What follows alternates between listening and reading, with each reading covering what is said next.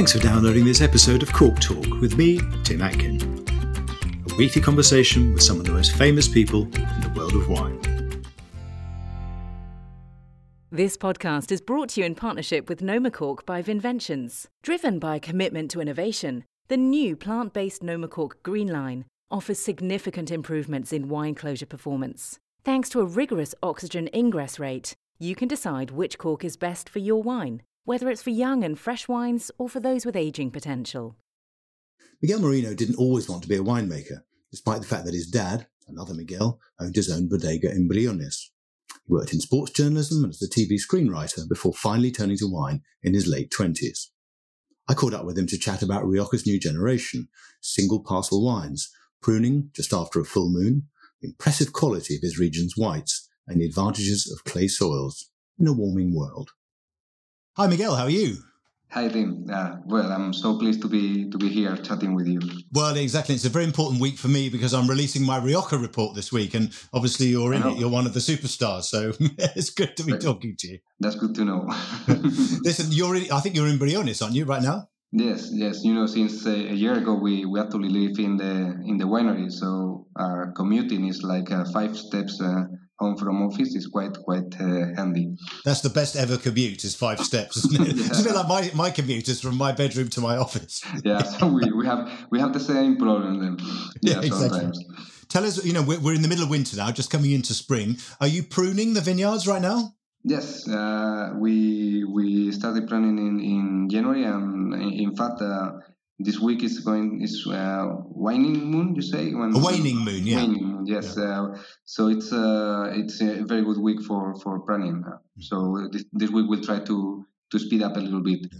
I think so. It's a full moon, isn't it? Is that a waning moon or a waxing moon? I think it's a full moon today. So from tomorrow it will be the best days to start pruning. It's interesting because I think you're saying that depending on when you prune can have an impact on the canes. You have the canes that you have in the vineyard. Is that right? Exactly. Yeah. You know, this was explained to me by the Kupani brothers. And they are such a fantastic growers. Mm-hmm. And depending on what you seek, what you want, is better to prune when the moon is getting smaller or bigger. You know, if you want. For instance, we just bought this year a small plot of Viura, an old, very old parcel that was, not to look after, and we need to reinforce these plants. So it's better that we prune when the moon is going from full moon to smaller, because then if you want the branches to go thinner and longer, it's better to do it when you're actually reaching full moon. Interesting, yeah. So you can actually manipulate the plant depending on when you prune it. It's amazing. Yes, you're supposed to. But yes, I'm supposed to. This is empirism, so you need to look it. Listen, talk to you a little bit about your background. Some people listening to this podcast will have known your dad, who sadly died a couple of years ago. Also Miguel, and he worked in the wine business most of his life, really, and eventually was in sales, and then he set up his own winery in 1994. Was wine a big part of your life when you were a kid? I mean, were you always drinking wine with your dad? Yeah, it was. I mean, trade was a big thing when I was small. I don't know if you know, but as kids we lived in Logroño, which is the main city in Rioja, from Monday to Friday. But then the weekends we went to this little town in the south of Logroño, in the range of mountains, and we had no TV, no telephones, no central heating. So it was like living in the Middle Age. But at the same time, I remember being surrounded by Australians, Canadians, Americans, of course, British, and I remember Charles Metcalfe singing opera and I was 3 or 4 years old. So Charles is a wine writer who's also a professional opera singer, yeah. So yes, and so it was a very eclectic combination of being in this shelter with no facilities, but at the same time with drinking wines from all over.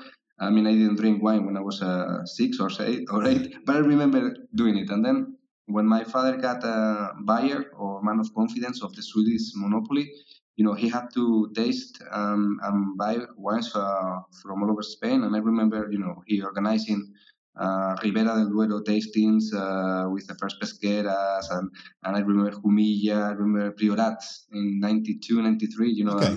so it was very cool, it was a great way. So vineyards and barrels were not a big thing when I was a kid, because my father started his winery in '94. I was 14 by then, but I remember wine and people from all over the world in my childhood. Yes. Yeah, and it's interesting that your international education continued, because as a teenager you went to live in the States. You did your final year of high school in America, and I think talking to you, you've always said that was very significant year for you, wasn't it? Yeah, for me, it was. I've always said it was the most important year in my life, at least in my young life, because I think I became myself in that year. For 17 years I had lived with my parents, like you always know what's coming next, and I needed to breathe. I got along very well with my parents. I was very lucky with them, but I needed to breathe. And that year I spent a lot of time on my own, because there was no internet by then. So I was writing letters to friends and family. But I spent a lot of time on my own, and I actually realized that I enjoyed it.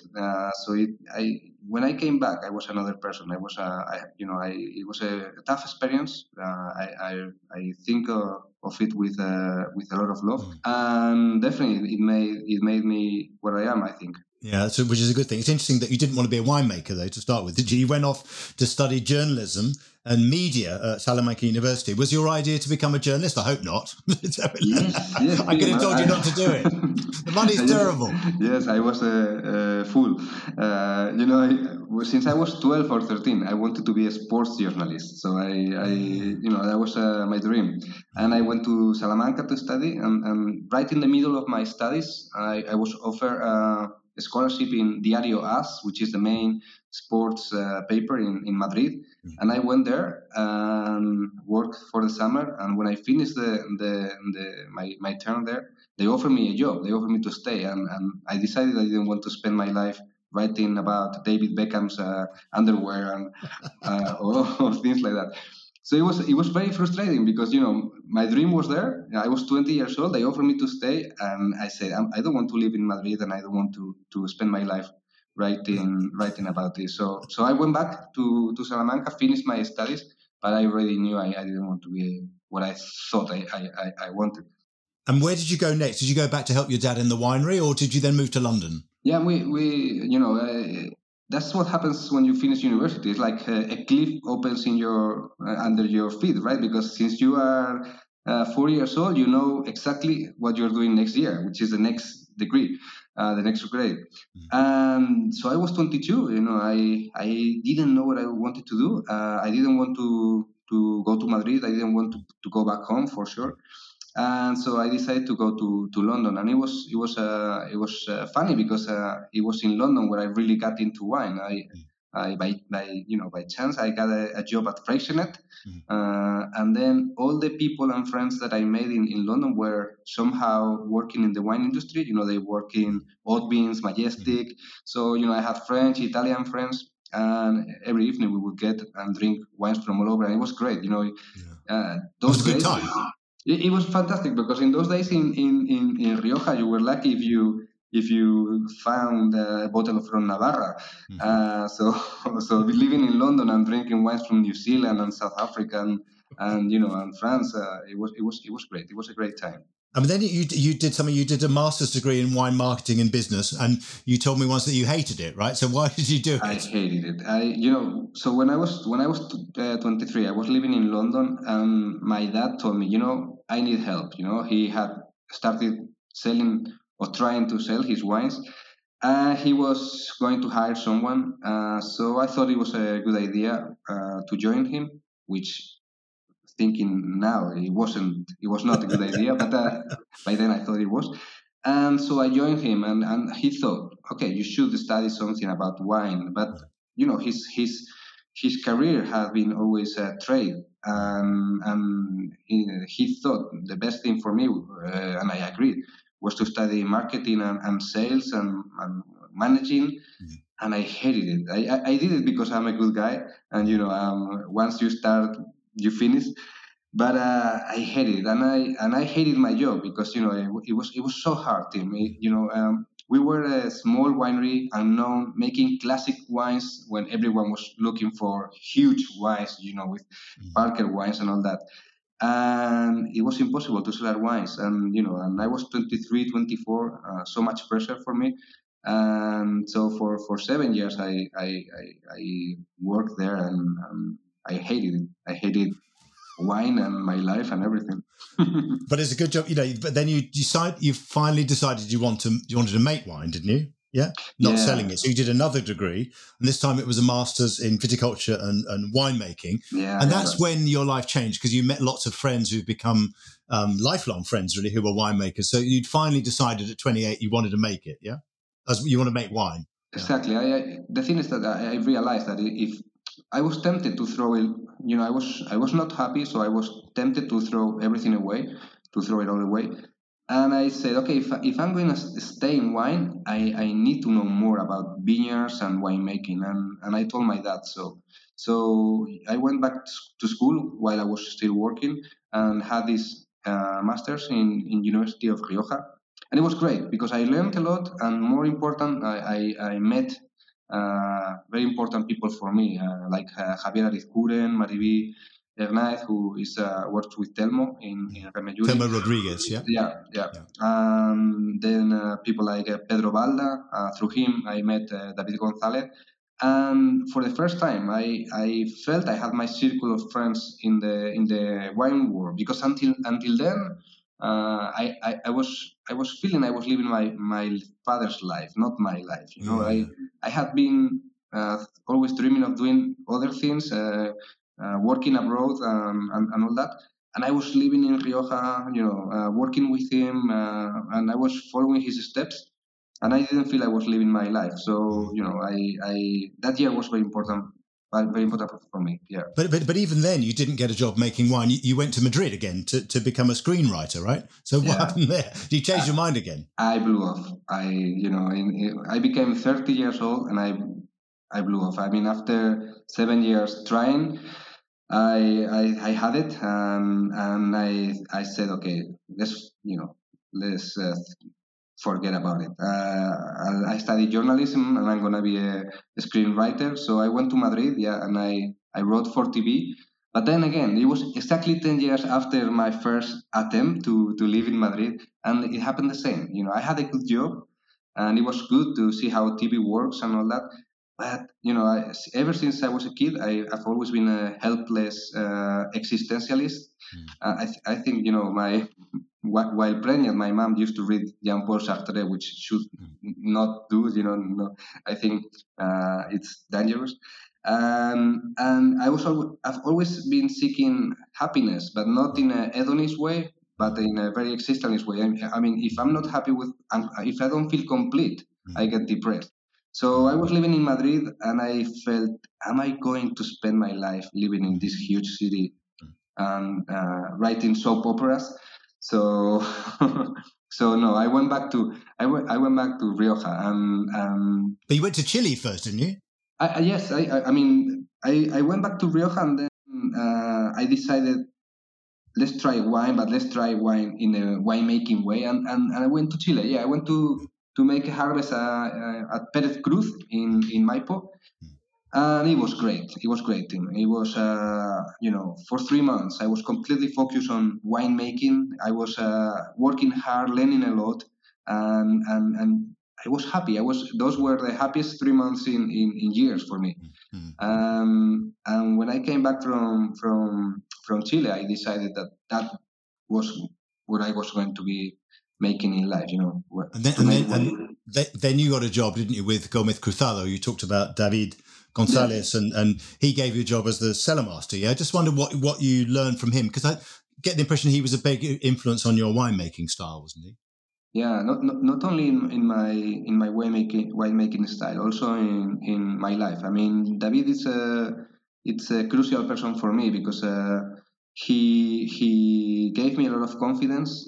He had been just appointed general manager of Gómez Cruzado, and he needed someone of his entire confidence in the winery. and he's not someone that is going to be on your back, for the whole day. I think he gave me the grounds to grow.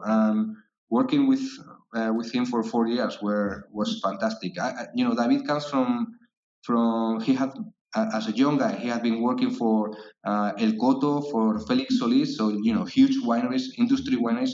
So he knows the enology, he knows the protocols. But then he's changed his career into more vineyards, and he has a sensibility to make beautiful wines. And it's funny because his wines and my wines are very different. I think what he made was give me the foundations to have my own personality. I'll always be thankful to David. Yeah, I think that's extremely important, isn't it? I mean, in 16, you got more involved with your dad's winery again, I think on the winemaking side. And the following year, 2017, you and your partner, Erica, you joined your dad full time. I just wonder, what was it like going back there? And do you and your dad have very different ideas about the styles of wine you wanted to make? Well, my dad was very generous. He told me he was growing old. He told me that he thought that I could be happier. Now the winery was working much better than when I first joined him as a young guy. And in fact, he never reproached me to having left. In the opposite, he told me he had been thinking how difficult it was for me to do what I did when I was a young guy. And so he told me, please come back. You can change everything. You can even change the name if you want. It's funny because I'm also named Miguel. Miguel Merino, yeah. I wasn't going to change it, and he knew it. But he told me, come. The winery is selling the wines. Just come and improve the wines. Focus on that. I mean, so it was. You couldn't say no. And the good thing is that I already have. In that moment, I had my circle of friends. I have my own personality. I didn't feel I was following his life. I already felt I was living my life, and I think it's very important to work in your head. And I always say what it was hell for me for 7 years, now it's paradise. So and it's the same place. So we'll talk a little bit about this change of style in a minute, maybe, and what you've changed.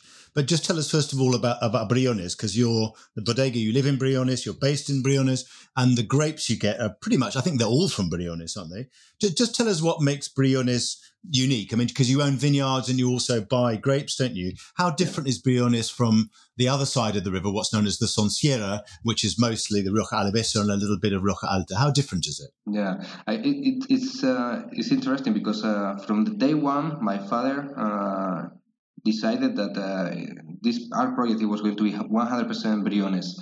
Not only because he thought this was the best town, which he thought, but because he knew we needed to be authentic if we wanted to succeed. And I think that was very important. We started with 0 vineyards. Now we own 8 hectares and we control 6. We buy grapes from 4 suppliers. And Briones compared to Sonsierra, Sonsierra is mainly, we share the same climate, San Vicente, La Bastida, Briones have the same climate, but Sonsierra is mainly poor limestone soils. If you take La Guardia to Briñas, it's mainly that. And Briones is more clay. There is a huge diversity of soils in Briones, but mainly, it's a limestone with more clay. If you compare the wines, San Vicente or La Bastida or La Guardia, those Tempranillos from the very, very beginning, it's, this floral bloom of fruit, which we never get in Briones. Young wines in Briones are not half as good as the wines in Avalos or San Vicente or La Guardia. But we have more structure, we have lower pH, more acidity, and we have fresher wines. And it's funny because we harvest much later than they do in San Vicente or La Bastida. I have friends who have vineyards in San Vicente and Briones, and they harvest everything in San Vicente, and then they start harvesting in Briones. So the wines in Briones are a bit more structured, less appealing when young, but with a very long life, I think. Interesting. And a lot of the Sonsiera faces south, doesn't it? Yeah. That's it. Yeah. And we face depends a bit on the hill you are or the slope, but we have a higher diversity of sun exposures to it, I think. Yeah. Yeah. No. Interesting. Just tell us, you've got two lines at Miguel Merino. You've got a classic line, which is the line that your dad established, really, which has got a reserve and a ground reserve, so the classic styles, really. And you've got a more modern one. Just tell us how they differ, because I kind of think, in a way, they're moving a bit closer together, aren't they, as well? Yeah, I think that was what my dad was afraid of. That I will change too much the classic line, when we came when we joined him.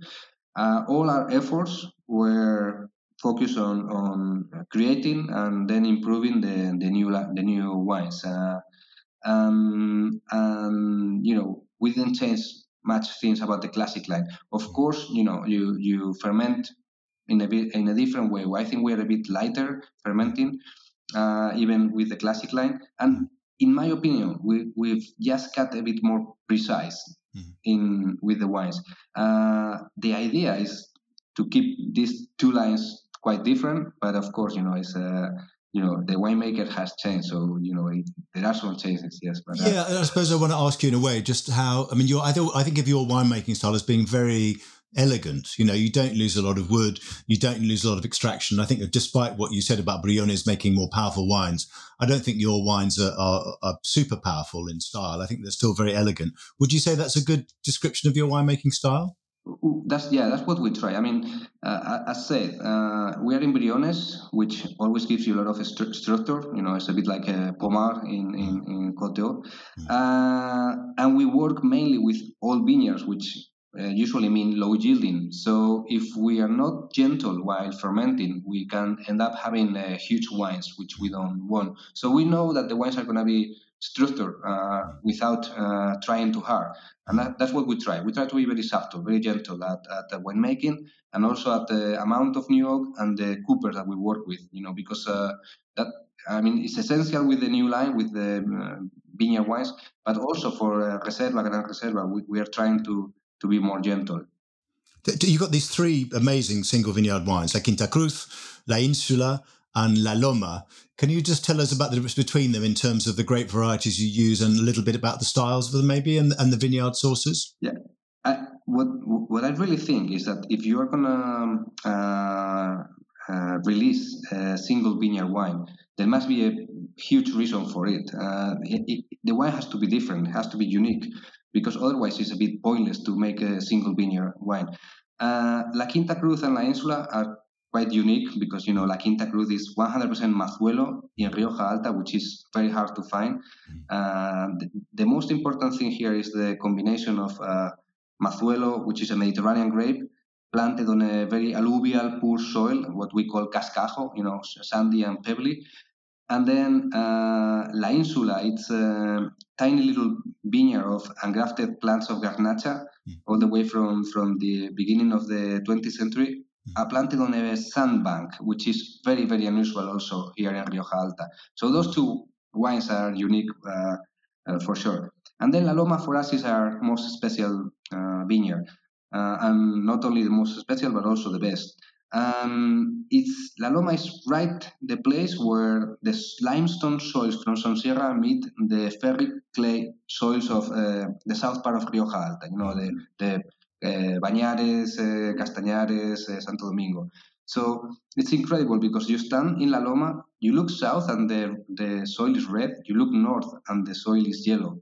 And in fact, it's very funny. We last year we bought the plot right next to La Loma, which was used for cereal, and we analyzed the soil, and it's so different to La Loma, and it's right beside. It's 1 meter away, and it's another soil. It's much more limestone, much more calcareous than La Loma. Yeah, it's interesting that you work without herbicides and pesticides, don't you? Across the 36 plots. I just wonder, are you going to go organic? I don't think there is an alternative. I mean, I think that if you work in agriculture in Europe and if you're not organic or planning to become organic, you're going to be facing difficult times because there is not an alternative. I mean, not only because authorities, importers, customers, and journalists demand it, but also because it's right and it's better. It's more work, but it's true that it's more work. You know, it's much more work to work without the herbicides than to do. So you need to if they're gonna pay your grapes at 70 cents, you can't not use herbicides. But for us, yes, and in fact, last year half of our vineyards were already treated organic. We're gonna do so for 3 or 4 years and see how it goes. We also need to learn, because you don't learn in one day, in 1 year. But yes, the answer is absolutely yes. We are planning to go organic. And do you pay a little bit more to your growers to farm organically? Yes, I mean, we the kilo that we pay less in. I mean, we work only with 4 growers, which are neighbors and friends. They sell to us the grapes from their oldest vineyards, and then they take the average grapes to big wineries. And the one we pay less is 30 cents more expensive than what they receive in big wineries. Which would be what, 70 cents a kilo, would it? Yeah, so we pay €1.10, €1.20 minimum. Because we can, and because we think it's worth, and all vineyards, no herbicides. You need to pay for that. Tell us a little bit about regions outside Rioja. I just wonder which regions have had the most influence on you. I think it's hard to point out one. I'd like to say Burgundy, but I'm not so rich, so you can't afford it. No, I cannot. I think in general terms, I like cool wines more than warm wines. So I really like the wines from Loire, the Cabernet Francs from Loire, or lately I'm drinking a lot from the northern Italy. I really like Barolos and Alba, Lange. And then in a bit of everything, really. Inside Spain, I think in the last years, I really like what was going on in Galicia, Canary Islands, but also in Jumilla or Ribera del Duero. I think Ribera del Duero is also changing for good in many small projects, and we are drinking that as well. I think it's more winemaking styles that influence than actually regions. I think I agree with you, really. Let's talk a bit more about Rioja, because Rioja is not perceived by a lot of people as a fine wine area. There are fine wines within it, but it sells a lot of wine at cheap prices. Does it almost make sense to talk about 2 Riojas, a kind of industrial Rioja producing cheap wines for supermarkets, and the kind of things that you guys are doing and your friends, your generation? Absolutely. I think we have a problem on the low end, but not especially on an oak fruity young wines, especially with cheap reservas and grand reservas, which I think they do so much harm to the region and to our brands. And yes, there are 2 Riojas. It's true that it's a bit unfair, because we have a winery that employs 5 people, including my wife and me. And we work 14 hectares, so we are not important to the region. You have wineries that maybe they're hiring 100 people, and they are very essential for the wealth of the region. But I think we all need a way to coexist. I think it's very important. I'm not going to say that everyone has to be a vigneron, because that's impossible. But I think that we all need to respect each other's works and to row in the same direction, because otherwise we're gonna be suffering in the next years. Yeah, I think you're right. I mean, what do you think of the Viñedos Singulares category? Because it was introduced in 2017. You haven't made any of your wines a Viñedo Singular. Would you rather see a system a bit like a Burgundian system of Grand Cru, Premier Cru, village wines, regional wines? I mean, what do you think of that as a model for Rioja?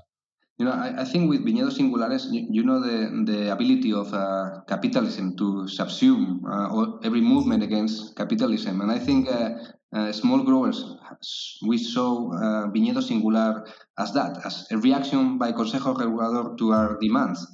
But at the same time, I think we all behave a bit like teenagers, like we want this, and then they give it and it's like, oh, no, it sucks, we don't want it. Being honest, I think it's been a bit like that. I think the problem with Viñedos Singulares is that if we spend a lot of money on promotion and promoting them, and if the wines are not the best in Rioja, and people go and attend to these tastings, and they walk out saying, well, top Rioja is not so.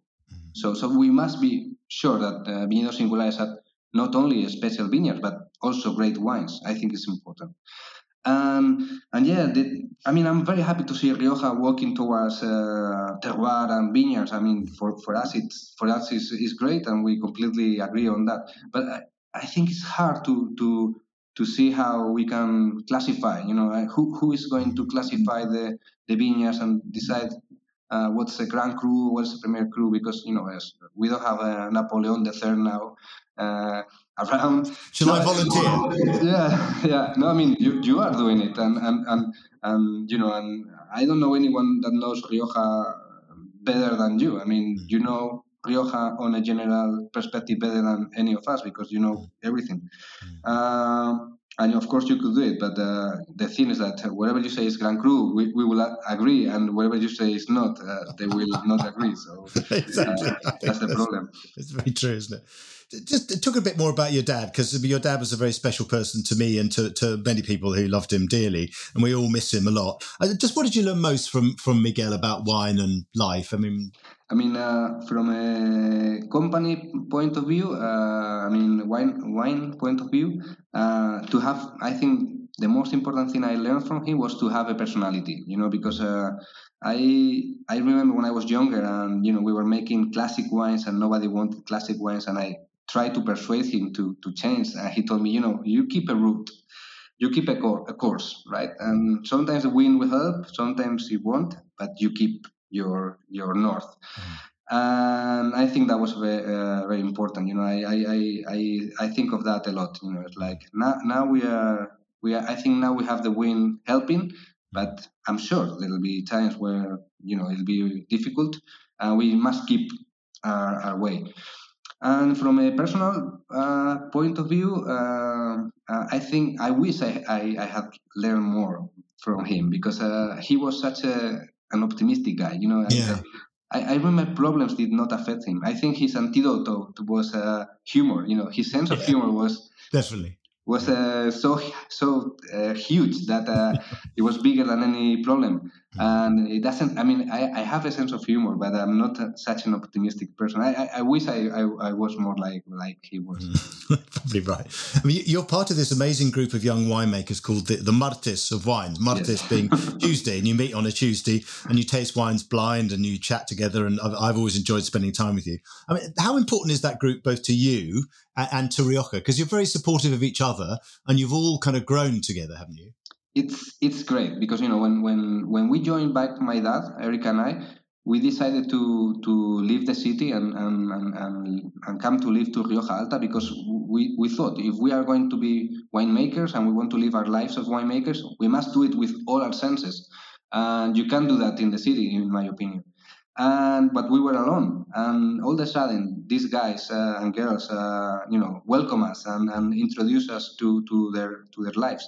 And these guys are 5th, 6th, 10th generation of growers, so they know everything about viticulture, which it wasn't my occasion, it wasn't my thing.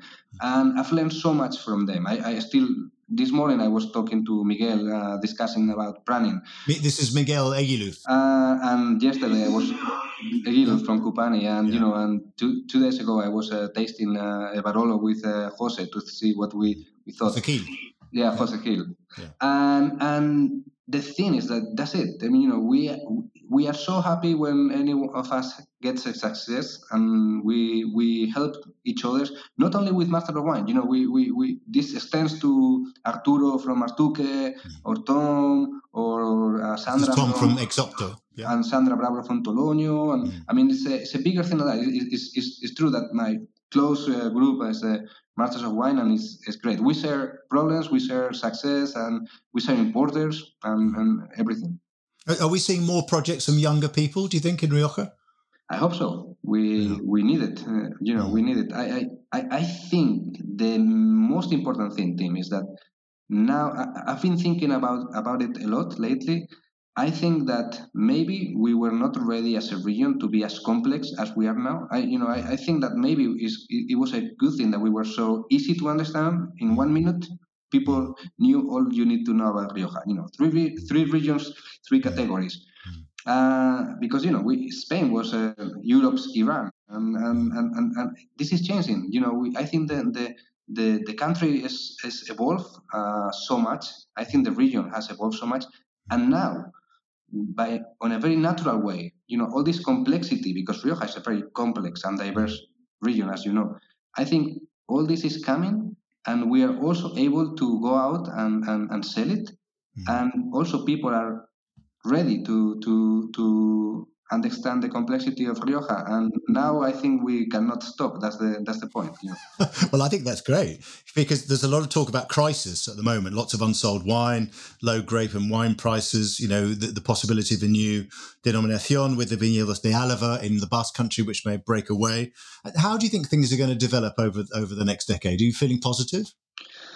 Well, with Viñedos with Viñedos de Álava, it's incredible because we are 45 million people in Spain, so it's impossible that we get to agreements. We need to pay some citizens to do the job, to get to agreements, and instead of doing that, they don't do the job, and then they throw us against each others. And I think that Viñedos de Álava is encouraged by the Basque politicians, which, by the way, are probably the best politicians in Spain. They've done a great job with the Basque Country in the last 20 years. But I think they are playing with the future of those wineries, because you know how difficult it is and how long it takes to create a name in the wine world. And I think that inside Rioja, I disagree with Consejo Regulador in so many ways. But I think inside Rioja, you can be small, you can be authentic, you can sell your wines on a very decent prices, and there is a way out in Rioja. And I think Viñedos de Álava, if they're lucky, they're going to have 15, 20 very difficult years at least. And I don't know if all the wineries are going to be able to go through, because it's making carbonic maceration wines and selling your wines in the Basque Country. It's a model of business from the 1940s, and I don't think it's viable for too long. So I'm a bit angry with that, because I think their politicians are playing with the future of winemakers there. Because they won't be able to do both Viñedos de Álava and Rioja. They'll have to choose between the two, right? Yes, it's still a bit blurry, but of course, Consejo DOC Rioja is not going to put things easy for them, as they can understand. So I think that on the low end, we're going to have a lot of trouble, and I think on the high end, more and more diversity and complexity and small growers. For me, a big part of the future of Rioja, of interest in Rioja, is the children of the cosecheros. People who used to make carbonic maceration reds and sell it in 100 kilometers around. And they have great vineyards. Their children are studying, traveling, like Jose Gil, like Ricardo Fernandez from Abeica. I think Abel Mendoza before all of us. And I think that those are the models. I think that's the way to go if you are a small owner in our region. Yeah. To be a last thing, you've got a young family. You've got busy running the winery, even though you live above the bodega. What do you do to escape from wine? Do you still write? Do you still like writing because you were a journalist and you were a screenwriter? Do you like sport? How do you get away from it? Yeah, before I had kids, I think hiking mountains, reading and traveling were my three hobbies. Now is a bit more difficult, but I'm not too concerned because I'm happiest than ever. So it's and I know my, now it's funny because my eldest daughter Lena, She goes to dance class for 2 days a week for 45 minutes. So I take her on my running clothes. Yeah. So I put her in dance. I run for 42 minutes, and then I pick her up and come home. So that's the time I have. That sounds good. Anyway, and you're making better wines than ever, and so it's fantastic. Lovely to talk to you in the week of the publication of my Rioja report. We'll all see how you do later this week. Miguel, so great to talk to you, and see you soon. See you soon. Ciao. Miguel really is one of the young superstars of Rioja right now, and I love the clarity of his winemaking and thought.